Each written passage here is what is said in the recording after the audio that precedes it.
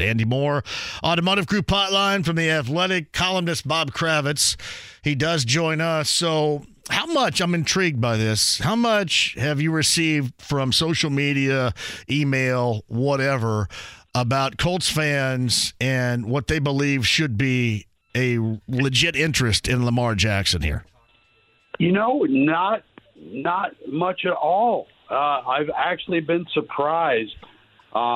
I've been surprised by the whole reaction throughout the league. Teams are, this is collusion of palooza here. Everybody is saying, "Oh, we're not interested." A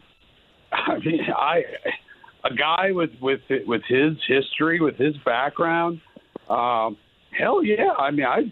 I'd pay whatever it takes, especially if you're the Colts and you've been on the veteran, washed up guy carousel here for the last, however many years since Luck retired. And, I have not heard that much from people. I think everybody is focused on the draft. And so am I. I said time and place, and I don't think at all this is the time and place for the Colts. If this would have happened a year ago, 2 years ago, hypothetically, that would have made sense. To me, it just seems like everybody's kind of focused in, as you mentioned, on the draft. And, whether or not there's going to be interest out there with Lamar Jackson, to me, I would rather see the Colts go into the draft, get somebody, and move forward in that fashion. I'd have to think about that one. I think I would prefer a guy who's proven he can play at an MVP level. It's not like he's an old man. No, he's 24, yeah. He's got plenty of good years in front of him. If I got a guy with that kind of talent who is available to me, now I realize he wants Deshaun Watson guaranteed money, and I don't know that that's ever going to happen again. I'll tell you, I would be intrigued. It feels. By the way, he's 26. I short-sighted him by 2 years. He's 26, not 24. Go ahead. But it just strikes me as collusive that all these teams are, making it clear to their local beat writers that they have no interest in going after them. I'm like, wait, Derek Carr's got how many suitors, and nobody wants Lamar Jackson? How does that work? Why would you think other teams out there, and there still may be, right? Early stages here. We know where all this stuff sometimes can go.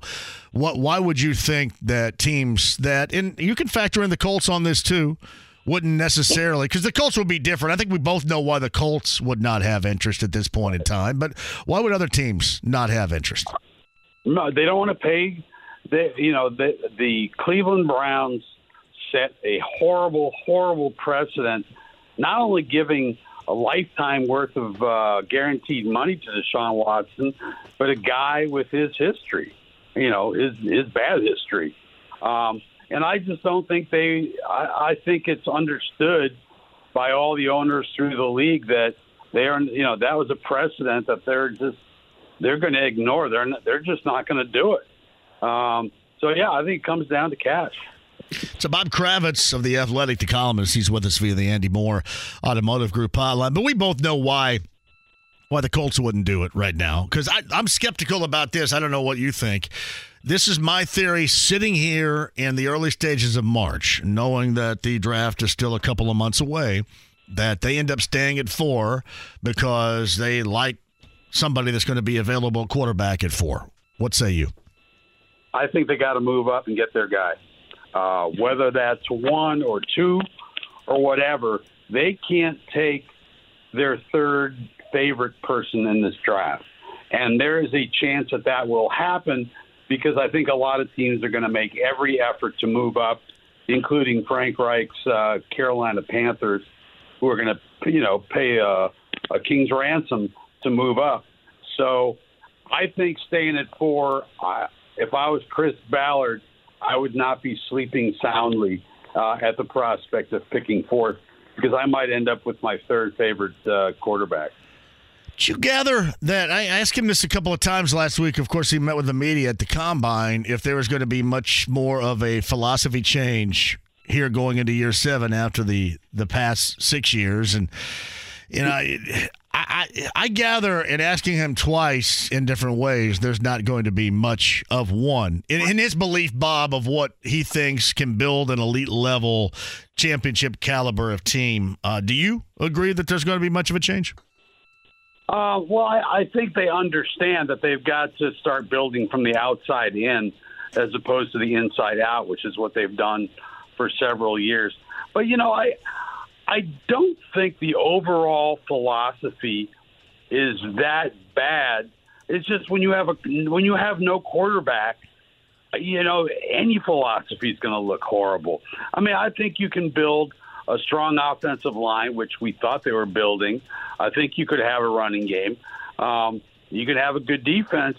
That's all great. You ain't got the quarterback. It doesn't matter. So I think it's not so much a philosophical thing as getting the right guy behind center. All right. Do you think that Chris Ballard would pay the price it would take to get up to number one? Well, first of all, these what we're seeing. No, and I know it's going to change. Yeah, there's no doubt. Yeah, it's going to change big time. If you're talking about 2 first-rounders, I don't think he would. But at the same time, he's got to know that he's on a short leash, and he better go out and get the guy that he wants. Now, I mean, if they think Bryce Young, or if they like Stroud, if they get him at 2, 3, whatever, I think they have to make a move in the next couple of weeks to make sure they don't get stuck with their third choice. So Bob Kravitz of The Athletic, he's the columnist on the Andy Moore Automotive Group hotline. You mentioned what Ballard would be on a short leash here. This is my theory. My theory on Ballard is, with Jim Irsay letting him go into year 7, with the lack of results we have seen through the first 6, he's obviously getting this year. I think because it's going to be a rookie quarterback, easily he's going to get next year. And then I think because even if they don't win or get close to a division title or anything, if they show signs, and I'm assuming that they will unless they're completely inept in year number 2, he's certainly going to get year 3. I don't think for sure he's going anywhere for the next 3 years. This is Jim Irsay we're talking about. And I understand that he's paid through, he's going to get paid through 2026. Yeah, I think you're right. I think he's safe this coming year. But I'll tell you what, if he doesn't get the right quarterback, and that becomes abundantly obvious, like right away, like Zach Wilson bad, then I think he's going to be on the hot seat. Well before 2020. No, yeah, and you're right about that. Yeah, that changes the dynamic altogether if it's a Zach Wilson situation occurs. Right. But I think otherwise, it's going to be 3 years. Yeah, it may very well be. I mean, this is not a team that's bereft of talent. A year ago they had 7 Pro Bowlers. This year all went straight to hell. But I still think you get a healthy Jonathan Taylor back. Maybe you coach up this offensive line. You got Ryman all year. He started playing better later in the season. They could turn this around pretty quickly. But again, with a rookie quarterback, it's going to be rough sledding there for a while. I mean, you remember Peyton, 3-13 through 28 interceptions, all-time rookie record, his rookie years. So, and that's Peyton freaking Manning. Yeah, but, and again, at that point in time, really the only success we'd seen around here was at the end of the 95 season. So, right. Yeah, it's like it's different. It's different now. But I will say this, Bob. I will say this: without results of recent history, the results of being a consistently good team are getting further and further in the rear view here. Oh, absolutely. They haven't won the worst division in football, and since Ballard's been here. So that tells you everything you need to know. So Bob Kravitz of The Athletic, he is with us. I think you've mentioned this to me before. You are of the opinion that IU's got a better opportunity to make a deeper run in the NCAA tournament than the Boilermakers. We'll get to that in a second. But what about both teams? What do you think the possibility is for us to get Purdue and IU round 3 on Sunday? Wouldn't that be sweet? That would be so great. I think there's a chance. Look, there's no behemoth there's no monolith in the Big Ten. You know, we thought Purdue was that team, and yes, they did win the Big Ten by 3 games, which is just extraordinary. But they've lost their mojo some, and I just don't think there's a great Big Ten team out there. I think IU's got a great shot. I think it wouldn't surprise me if we see, you know, some team we didn't expect, some dark horse, getting to the final game. But yeah, I mean, we're all rooting for IU Purdue, on Sunday. That would be fantastic. Now, when you think about the Boilermakers on the other side too, you think they're going to be able to rectify some of these late season situations, especially from 3-point range and with that freshman backcourt? Are things going to change for them, get better like they were earlier in the season, or still stuff they're going to have to deal with in your estimation?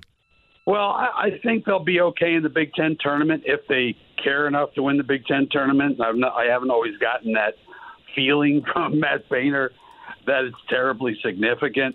But look, I mean, like I said, they won the Big Ten by 3 games. They're still the best team in the Big Ten.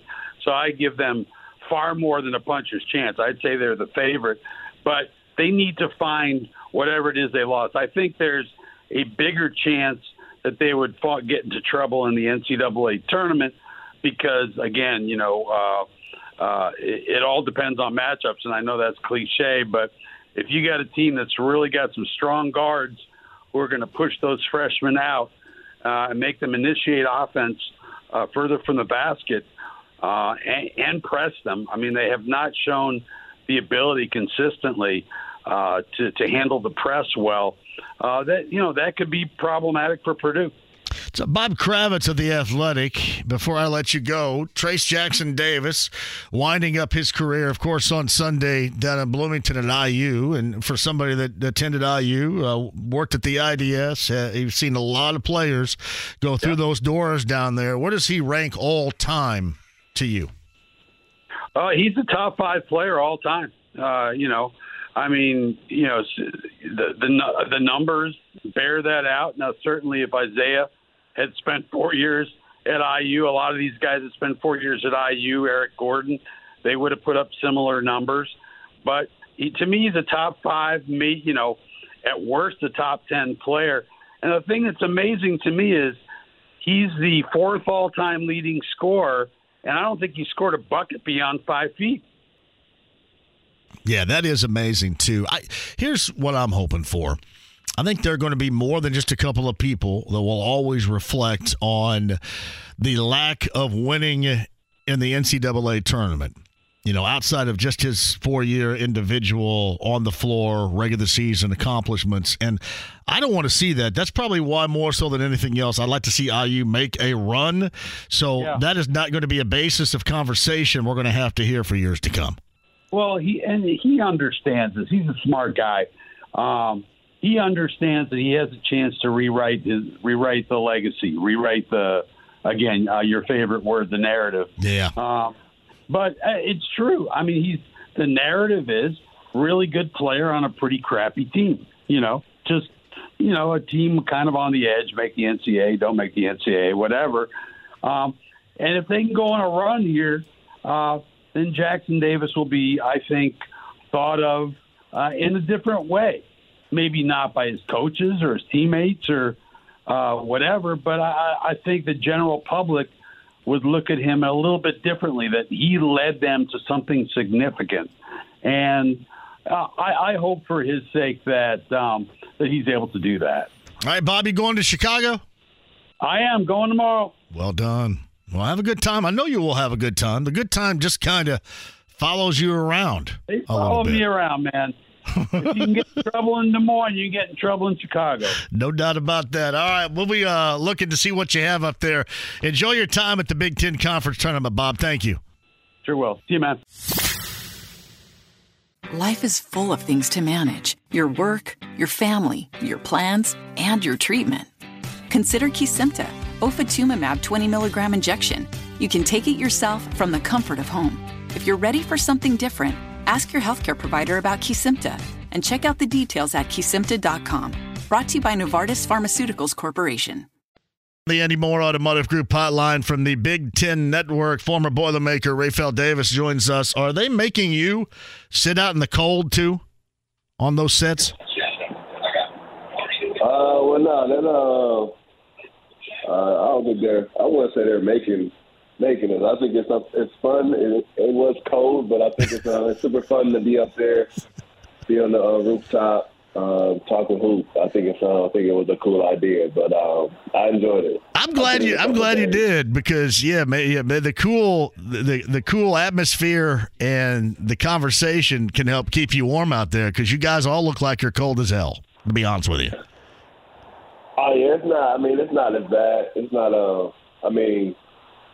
It's people going to work every day in worse conditions. So no doubt about that. I can't complain about going to talk about basketball for 4 hours. So there's no doubt about it. Rafael Davis of the Big Ten Network, as the Big Ten Conference Tournament is underway officially later on tonight. I'm curious, is this thing as wide open as everybody believes it to be as we start night number one?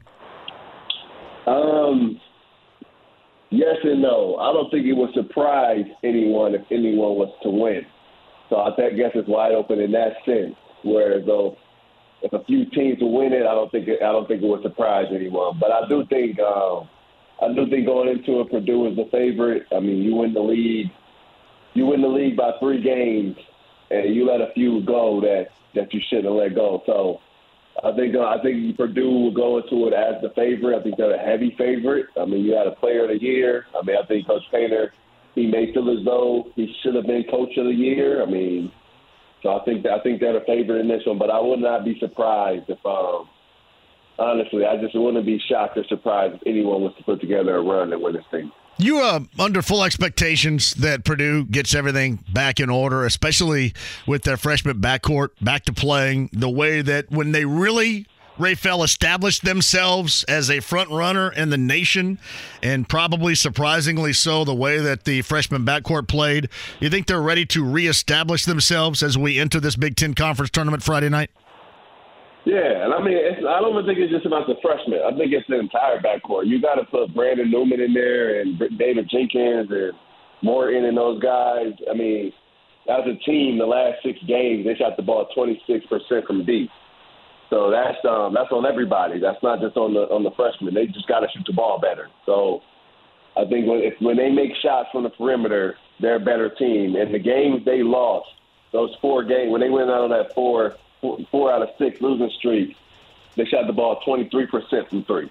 So it's just a thing when they don't make shots, they struggle. And when you don't make shots and you turn it over, and then you don't get the second chance points that you're used to, that's when you're in trouble. You look at the Northwestern game and the Maryland game, and neither one of those teams allowed Purdue to get second chance points, and then they struggle from 3. So that kills you when you're not a good transition team, when you're not running up and down. So I think both of those guys, with a couple of days of rest, not really going as hard in practice, they don't have to play till Friday. I think they'll be shooting a lot of shots this week. So I think they'll make shots on Friday. Rafael Davis of the Big Ten Network, the former Boilers on the Andy Moore Automotive Group hotline, has mentioned the Big Ten Conference Tournament officially underway a little bit after 6 tonight. Ohio State, Wisconsin. 9 o'clock tonight features Minnesota and Nebraska. One final thing regarding the Boilermakers, too. Outside of Zach Edey, and individually speaking here, Rafael, who's the second most important player to play at a high level for Purdue to reach their goals and expectations in this postseason? Brady Smith. He's the point guard. I mean, your point guard has got to be good in March. You got to have good guard play, and then guard play starts with your point guard. That's the leader of the court on the team. I mean, Zach Edey is the guy to get the ball to, but he's got to get it from a guard. So I think Brady Smith, he's just got to be aggressive. When he's aggressive, it helps the team, and aggressive offensively. I mean, you look at the Iowa game in the second half, he had a stretch where he was the best player on the floor. He took the game over. I mean, against Marquette, 20 points against Marquette. I mean, he was great in that game. So, I mean, even in the Illinois game in the first half, had 14 points in the first half. So I think when he's aggressive, it helps everybody. It helps open up the floor. So I think he would be the guy that I would State has to play well each game. All right, Raphael, regarding IU, the other side of the bracket, and there would be nothing more exciting to get a Sunday matchup, round number 3, if you will, with the rivalry. What's your impression on the path that IU has? They can put something together, and it seems like that if there is somebody that has a beneficial path that is more exceptional than anybody else's in this tournament beginning later on today, it would be that of IU. Your thoughts about IU being able to withstand until Sunday afternoon? I mean, I don't understand why people. I don't get why people are saying that. Why don't you get it? Why are they saying that? I mean, because Northwestern beat Indiana. I mean, it's not as if Indiana just blew the doors off of Northwestern, and Northwestern beat Indiana. I mean, Penn State blew the doors off of Indiana, so if Penn State was to beat Illinois and then say you got a Penn State-Indiana game, I think Penn State will be pretty confident in that matchup. I mean, you make Indiana make a decision. You kind of make them choose. You can't play Race Thompson and TJD both when you play a Penn State, and the way they spread the floor, it goes against the principles of the Indiana's defense. So. And even though the Northwestern, I think Boo Buie and Chase Aldees, I think they feel really confident against Indiana. I mean, going to Assembly Hall and winning is one of the hardest things to do in the Big Ten, and they did that this year. So I don't know. I've heard that narrative and I heard people talk about it, but I think it's a little disrespectful for the team that's already beaten them this season. Yeah, and here's another way to look at it too. That's like that would be as though that's just me saying Purdue has an easy way of getting there. When you think about Purdue beat Michigan State twice, yet they lost to Rutgers, but Rutgers is playing bad right now. They beat Michigan, so I think Indiana has the same chance as Purdue does. I think there are a couple of different reasons that play into this. One is it's the first time Indiana has ever been involved in this double bye. And just to have an opportunity that you look at Northwestern, and Northwestern has struggled recently. IU has not been without their struggles either. Don't get me wrong, but I'm just trying to justify what people are saying with Northwestern struggles as well. I mean, let's just say, for example, if it's Maryland has had its struggle, so it doesn't look as daunting for IU fans, even though IU has had its own issues here down the stretch at times. I think those are a couple of the reasons as to why, Raphael, people want to utilize that as a storyline going in. Right. No, I understand it, but I mean, even Maryland beat Indiana, and Trey Jackson Davis had a really, really good game. So I mean, I understand it, but I just don't. I don't agree with it. I wouldn't be surprised if Indiana got there. I wouldn't be surprised if Indiana won the whole thing. I mean, I wouldn't be surprised if Indiana was to get to a Final Four.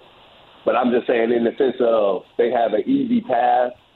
When they lost to all the teams they would play, I don't see that.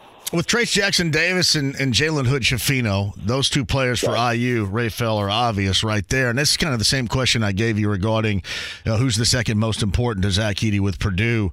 Who really needs to step up? And I don't just mean stepping up in a moment or two, but stepping up and sustaining, not just this weekend, but moving past this weekend for IU to have this postseason success that a lot of Hoosier fans are hoping for.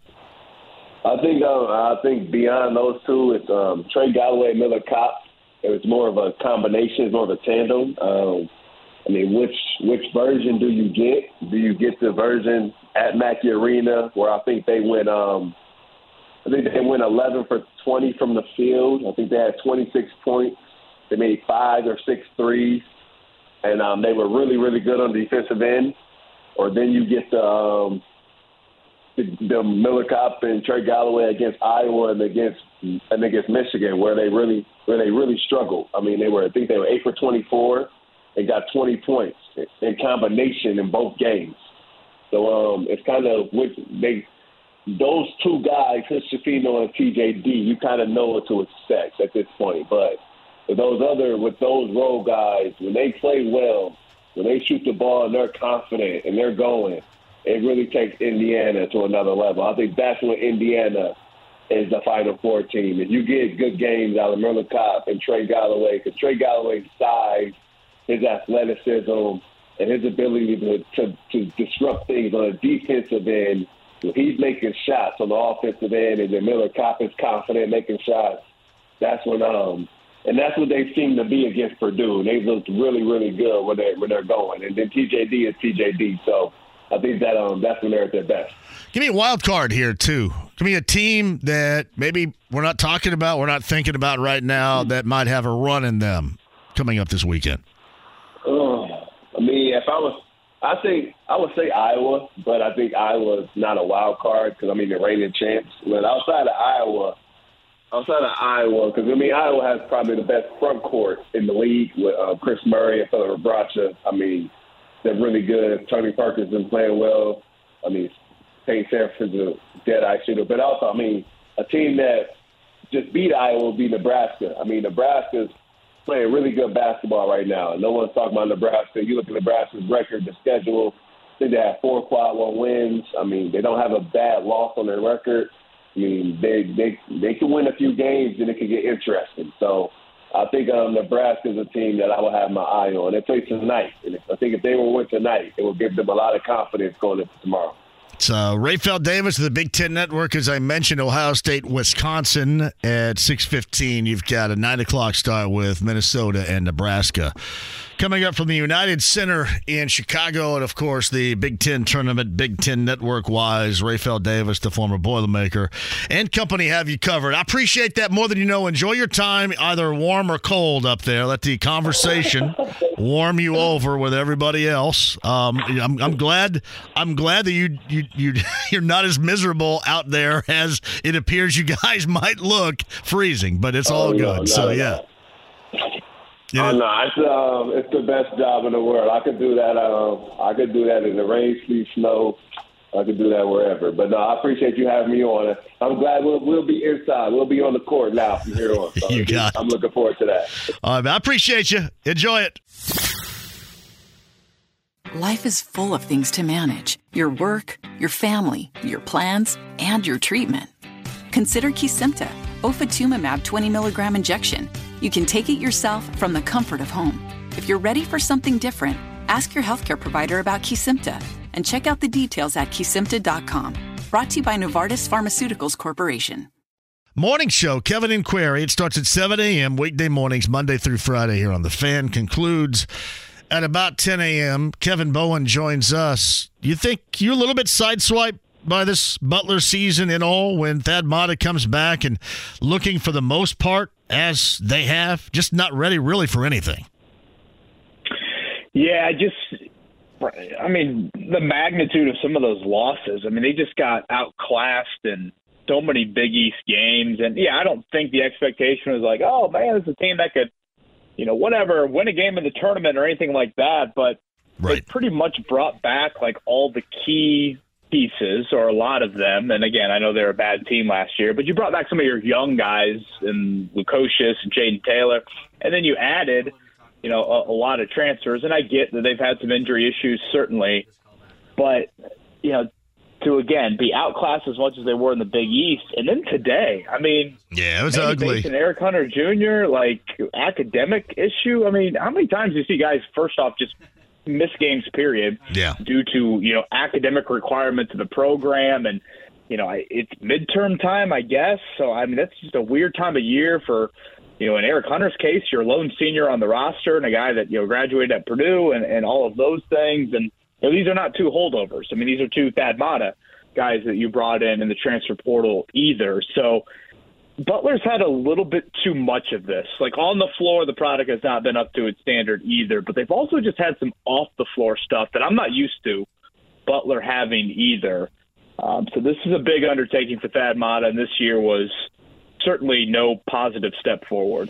Yeah, I like Jaden Taylor a lot, but it was a struggle. Between he and Chuck Harris, they were 1 of 11 from the floor in this game.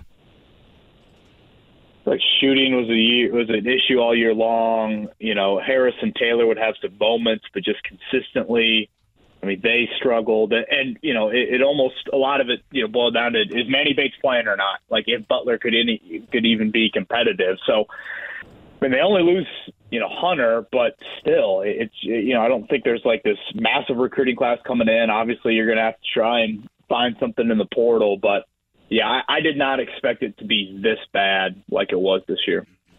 I'm going to double back to the rest of college basketball in just a second, but I do want to get this out of the way. I'm curious your thoughts. I'm not surprised because of the lack of success that's been around here for such a long time right now, but I am not with everybody that says you got to investigate and give this Lamar Jackson thing a swing. I am standing by drafting a quarterback coming up in the spring. How about you? Yeah, I think I'm there as well. I think Lamar Jackson's tremendous talent, but that is quite the price tag to pay for a guy that doesn't finish. Hasn't finished seasons. That's thank you for clarifying that. That's one way to put it. I would also worry about, he wants a guaranteed contract, and if you're talking about paying a guy guaranteed money into his 30s when his dominant trait is being the best, most dynamic athlete on the field, using his legs, absorbing hits, to your point, sustaining, for 17 games, that's a lot to ask for, and it's too much for me to ask for, again, paying him into his 30s. I know he's only 26 now, but like you said, he hasn't finished each of the last 2 seasons, and he's a guy that, as great as he is at avoiding hits, you just naturally can't avoid them all. And at some point, if the question is, you take his, whatever, incredible, like his A-plus running trait, if that becomes a B, that lessens him as a player. And to me, that doesn't equal the value that you're paying him. So that's where my hesitancy would creep in on it. And again, when you're throwing 2 first-round picks in there, and then the money on top of it all, it's just too rich of an asking price for me. I think when healthy, he's a really, really good player. Clearly, he was an MVP in the NFL a couple years ago. But he is really different than a lot. I mean, I guess maybe Justin Fields, but, all these other guys, they for the most part, can handle it from the pocket. And you don't feel like you're losing a ton as a player. Lamar Jackson has shown he can throw it for sure, but he really needs to be that A-plus runner to be worthy of the contract I think he's asking for. And I just don't think as age 26 turns into 27 and 28 and 29 and into his 30s, and the guaranteed money is still there on a 6-year deal or whatever he is looking for, I don't think you'd be getting the return that you'd be investing. Kevin Bowen joins us, and I'm assuming your partner in the morning is probably going to get an analogy arousal out of what I'm about to say here. But I think essentially what you're going to be getting is you're going to be getting like a used car with a lot of mileage on it already. Even if he just is 26, it's a used car that's been banged around a great deal is what you're going to be getting, I think. Yeah, and again, if that running element just deteriorates, and he will definitely use the used car analogy. That'll exactly be the one that he uses. If that run trait is just not as elite as it currently is, then that lessens his value. So I think that's what you have to ask yourself, and really that's true. I think of any sort of run first quarterback, like in this year's class, it's probably a bit of a question you have to ask for Anthony Richardson. At some point in Richardson's career, based off wear and tear and age, a reason why you have seen recent longevity at quarterback is because those guys are tremendous from the pocket, whether it's Breeze or Manning or Brady or whoever, or even Phillip Rivers. It's just harder to sustain that over a 15-year period if, as a quarterback, you're more of a runner first. You're just naturally going to have a little bit of either a shorter shelf life or just not as effective as some others. So I still think having a mobile trait, being able to use your legs is really well served, but it comes a point in time where you just can't have that be as consistent as it was when you were 23 and 24 years old.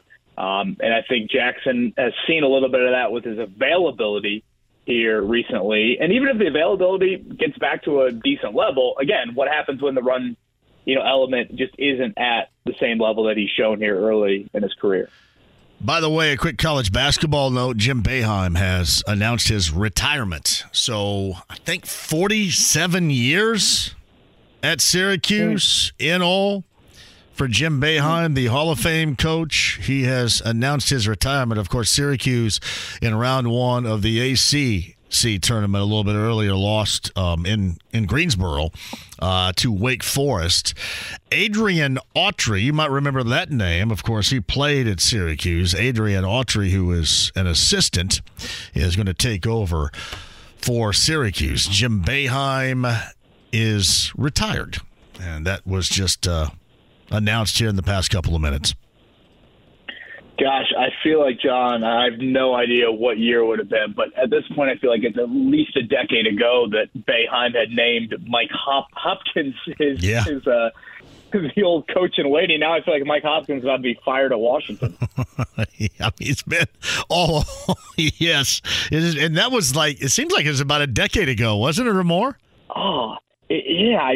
Part of me thinks it might have been even more than a decade. But, yeah, I got a little tired of Boeheim here late. It's just a lot of whining for me, and I just seemed like he was holding on for dear life. I know, seemingly on every third-year basis, you would get Syracuse as this, the 10 seed, and no one looked like they had any idea what it was like facing his own in the NCAA tournament, and they would get on a run, but they just haven't had anywhere near the amount of consistent success that he had. But 47 years, I mean, hell of a run there. And again, I'll be curious if they're able to sustain that, because I don't think Syracuse, New York, people are just flocking to go play basketball there. So it's credit to Boeheim, certainly for what he built. But it just seems like over the last 10 years or so, they just have not had the same level, anywhere near the same level that they previously had. I just thought the old Big East was so much better for them than the ACC. The old Big East. And all you have to do is watch that 30 for 30 about the old Big East. And I know everything I talk about is, way back when, or years ago, or decades ago, and that's all you ever do. But if there is one thing that was absolutely better, it was that conference with that group back then, and he was an essential part of that. And while there's been successes, as a part of the ACC, it just really hasn't been the same across the board. No, I mean, even watching Butler St. John's today, and I think it's tomorrow, maybe it's UConn Providence, so you have a little bit of the old guard with that, but just you don't get the same sort of Madison Square Garden. It's Syracuse, UConn, it's Seton Hall, Villanova. I know Notre Dame wasn't really a traditional Big East team, but I think there was just a little bit of a hatred. Georgetown. That just comes with Notre Dame. Georgetown, certainly. It was culturally. It was a cultural game changer in the 80s too. I mean, from shoe wear, to Georgetown jackets. I mean, it's just everything that I remember then. It had such a cultural significance, even beyond the basketball floor. Then it was incredibly meaningful. Yeah, that's a really good point. And I thought even like their little subtle additions, from like a Louisville standpoint, they added a little bit of spice there. Again, it's not the traditional kind of old Big East, but Pitino brought some of that there. But, yeah, I just felt like whether it was not adapting with the times from Boeheim or, again, I know I'm stereotyping a bit, but I just thought he got whiny. I just thought he got super whiny late in his career and always seemed to be, us against the world mentality, and just kind of held on for dear life there. Again, you're Mike Hopkins. You have left there. You've taken another job. He's been at Washington for several years. He's on the hot seat there. I mean, hell, he could come back and I guess take over for Boeheim, but doesn't sound like that's going to be the case. I think they're playing this afternoon, right? What are they playing this? Washington is? Yeah, I thought that they were playing. I'd have to look and see. I thought that they were playing. I think if they win, they get. Yeah, I think I saw that they could get UCLA in round. I guess it would have been whatever the quarterfinals of the Pac-12, kind of like Purdue. It's an 8-9 matchup for. In UCLA's case, they're the one seed in the Pac-12. Yeah, 74-68, Colorado. Colorado beat Washington earlier today. Washington ends the season 16-16. So there you go. So I'm guessing Adrian Autry just on staff with them? Yeah, he was an assistant coach at Syracuse right there. Okay. So got it.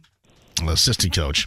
Anyway, Jim Boeheim is hanging it up. That was the breaking news I was discussing with Kevin. Kevin Bowen, weekday mornings. Kevin Inquiry, 7 until 10 a.m. Kev's on the Andy Moore Automotive Group hotline. So we'll stick with college basketball. Maybe I'll end it with a couple of more questions regarding drafting quarterbacks and stuff for the Colts and some Pacers too.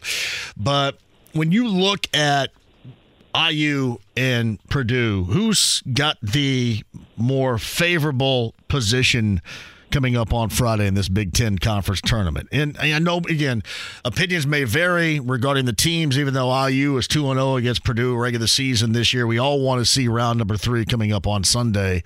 But who do you like being able to move forward more than maybe the other as we see them step on the floor coming up on Friday? Yeah, I mean, I fully acknowledge IU's lost to teams on their side of the bracket, but I do think they got the better of the draws. I think Maryland's been a totally different team away from home this season. I know Northwestern, if the seeds kind of hold, Indiana would advance to face them. They obviously won in Assembly Hall. That was during a time where Indiana was playing by far its worst basketball of the season, and they look much different since then. And obviously there's questions about IU away from home, but I think they've had better moments, whether it's at Xavier, at Mackey, to where they can kind of point to. So I do think it is Indiana. I mean, Purdue is in a very interesting situation. I think it's very similar to last year, how the Big Ten, and this is probably an annual thing for the Big Ten tournament, but you have the 1 seed. Last year was Illinois, and the 8-9 matchup was Indiana-Michigan. I mean, kind of a Michigan on the right side of the bubble. Indiana needs to win in all likelihood to keep their season alive at least. And they did that. The huge comeback. And tomorrow, Michigan-Rutgers, it's kind of similar to what you had last year.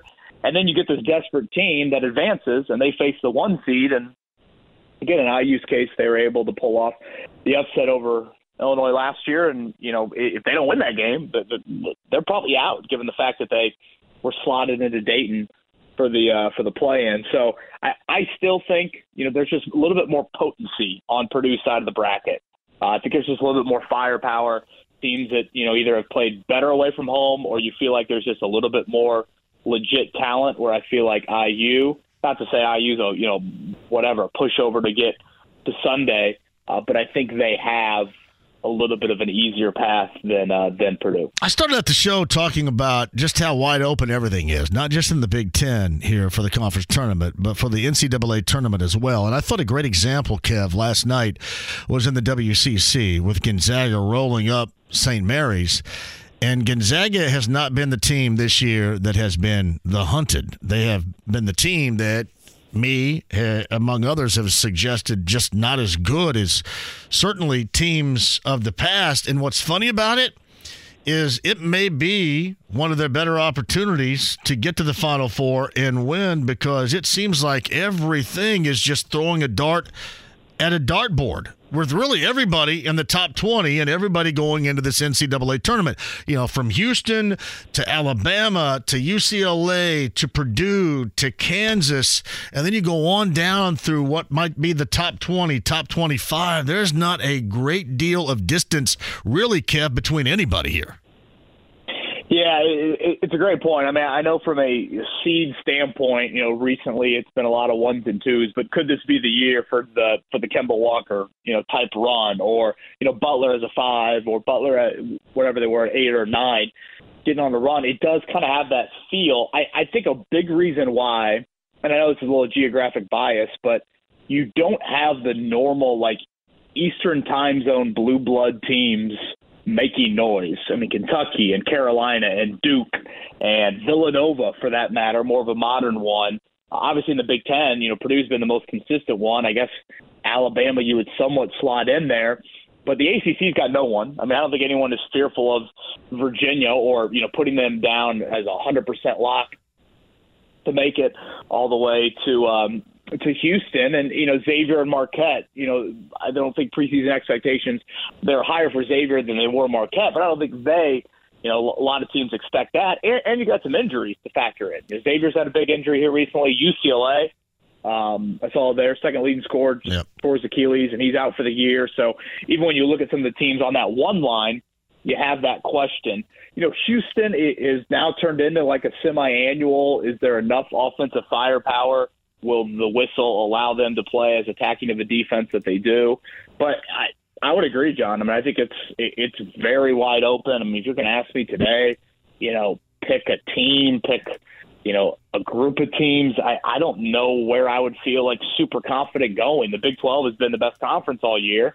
Maybe there's a team that's whatever, fourth or fifth in that conference, and maybe they get hot. But this seems to be, and I don't think it's just like present bias. This seems to be one of the more open NCAA tournaments in quite some time. And I think, honestly, some of the odds kind of reflect that if you were to look at how Vegas views this tournament. I mean, Gonzaga, it seemed like a few weeks ago, was like, man, they're falling out of the top 25, and now it's, they could be a 2 seed on Selection Sunday. I think a lot of that has to do with just the amount of parity you've seen in college basketball this year. Yeah, it's weird, too, because it seems like most of the teams in the top 10, if not even going further into the top 15, has had a spurt during the course of the season where it looks like that you're ready to get some separation and, go ahead and vault or advance yourself into that upper tier and sustain that, only to not just get a loss, Kev, but,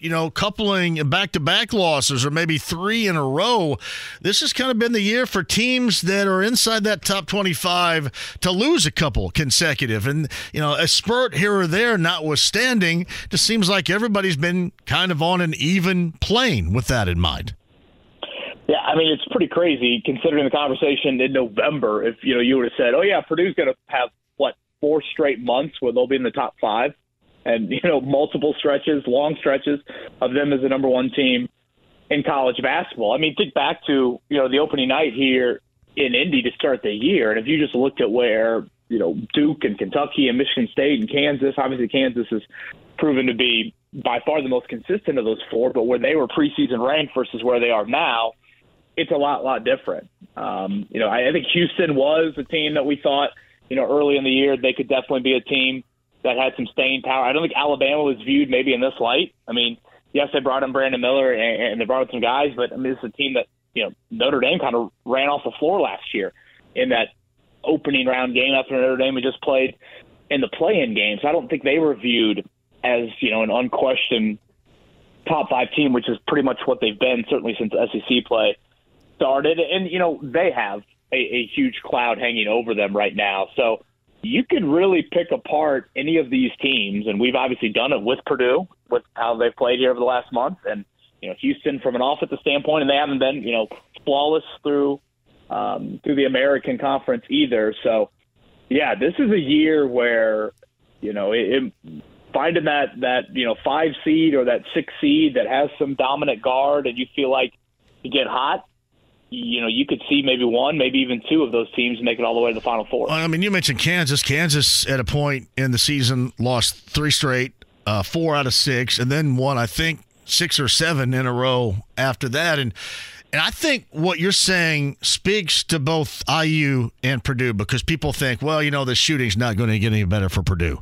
It doesn't really matter. I mean, you just need a spurt of shooting. I mean, you need to consistently, for a couple of games, put something together. You don't necessarily have to be that at that moment, right, and sustain or be that as a shooting team, but you can peak at the right time in shooting the basketball. And the same can be said for IU.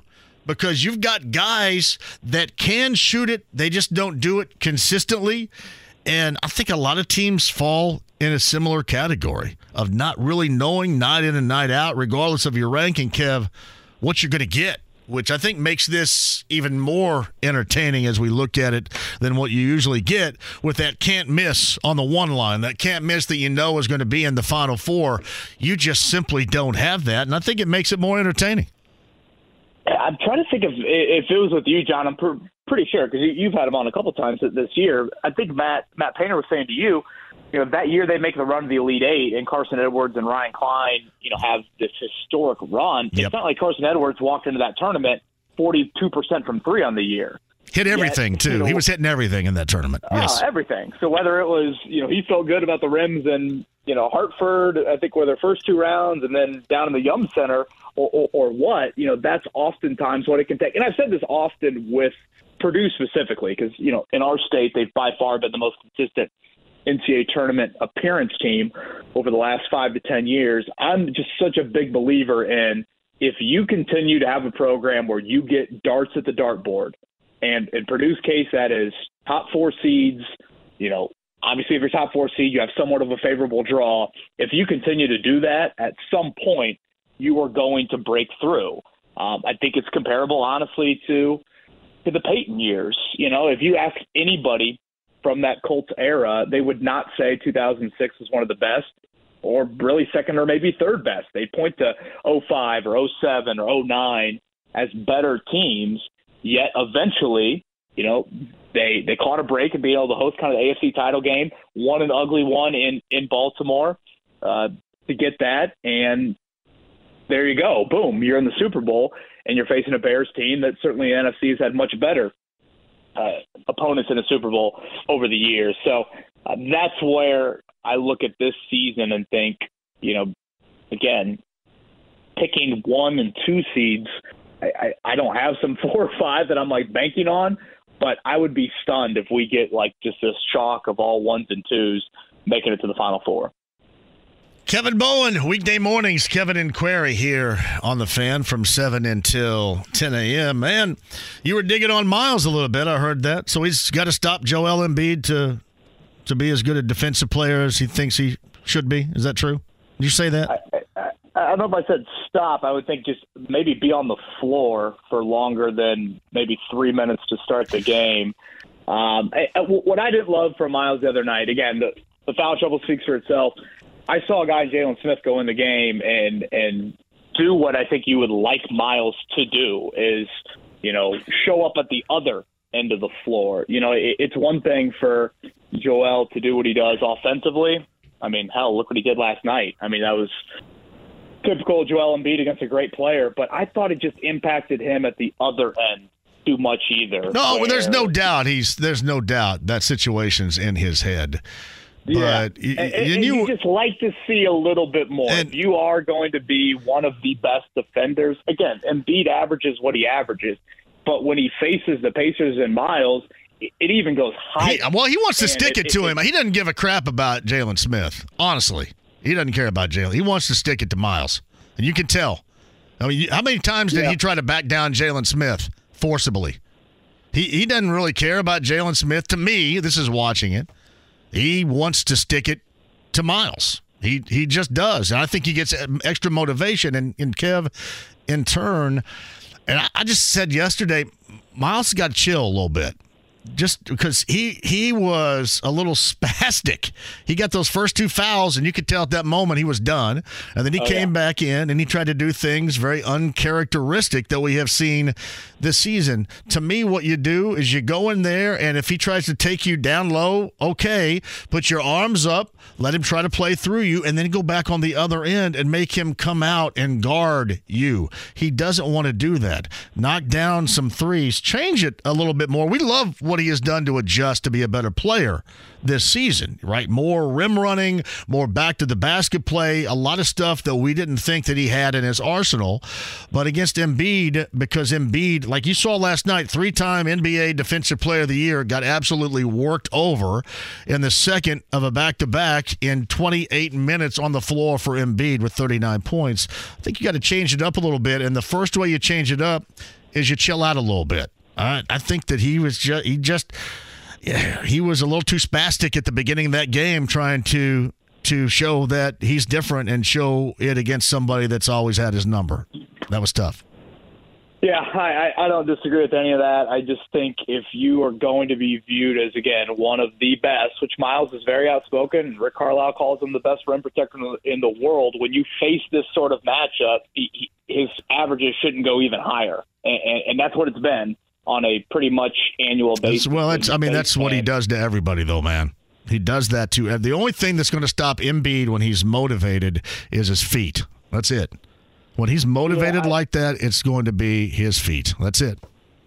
I think I know that whatever Monday night was the first time they faced off this year, but I remember in one of the earlier meetings looking at it, and I think Embiid averages the most points against any opponent.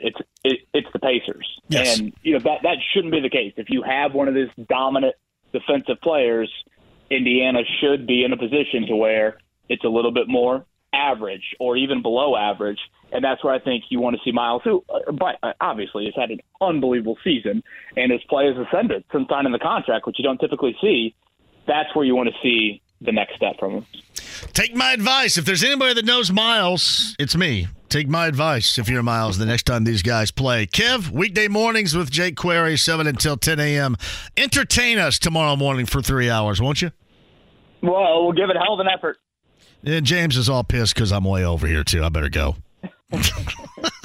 See you, man.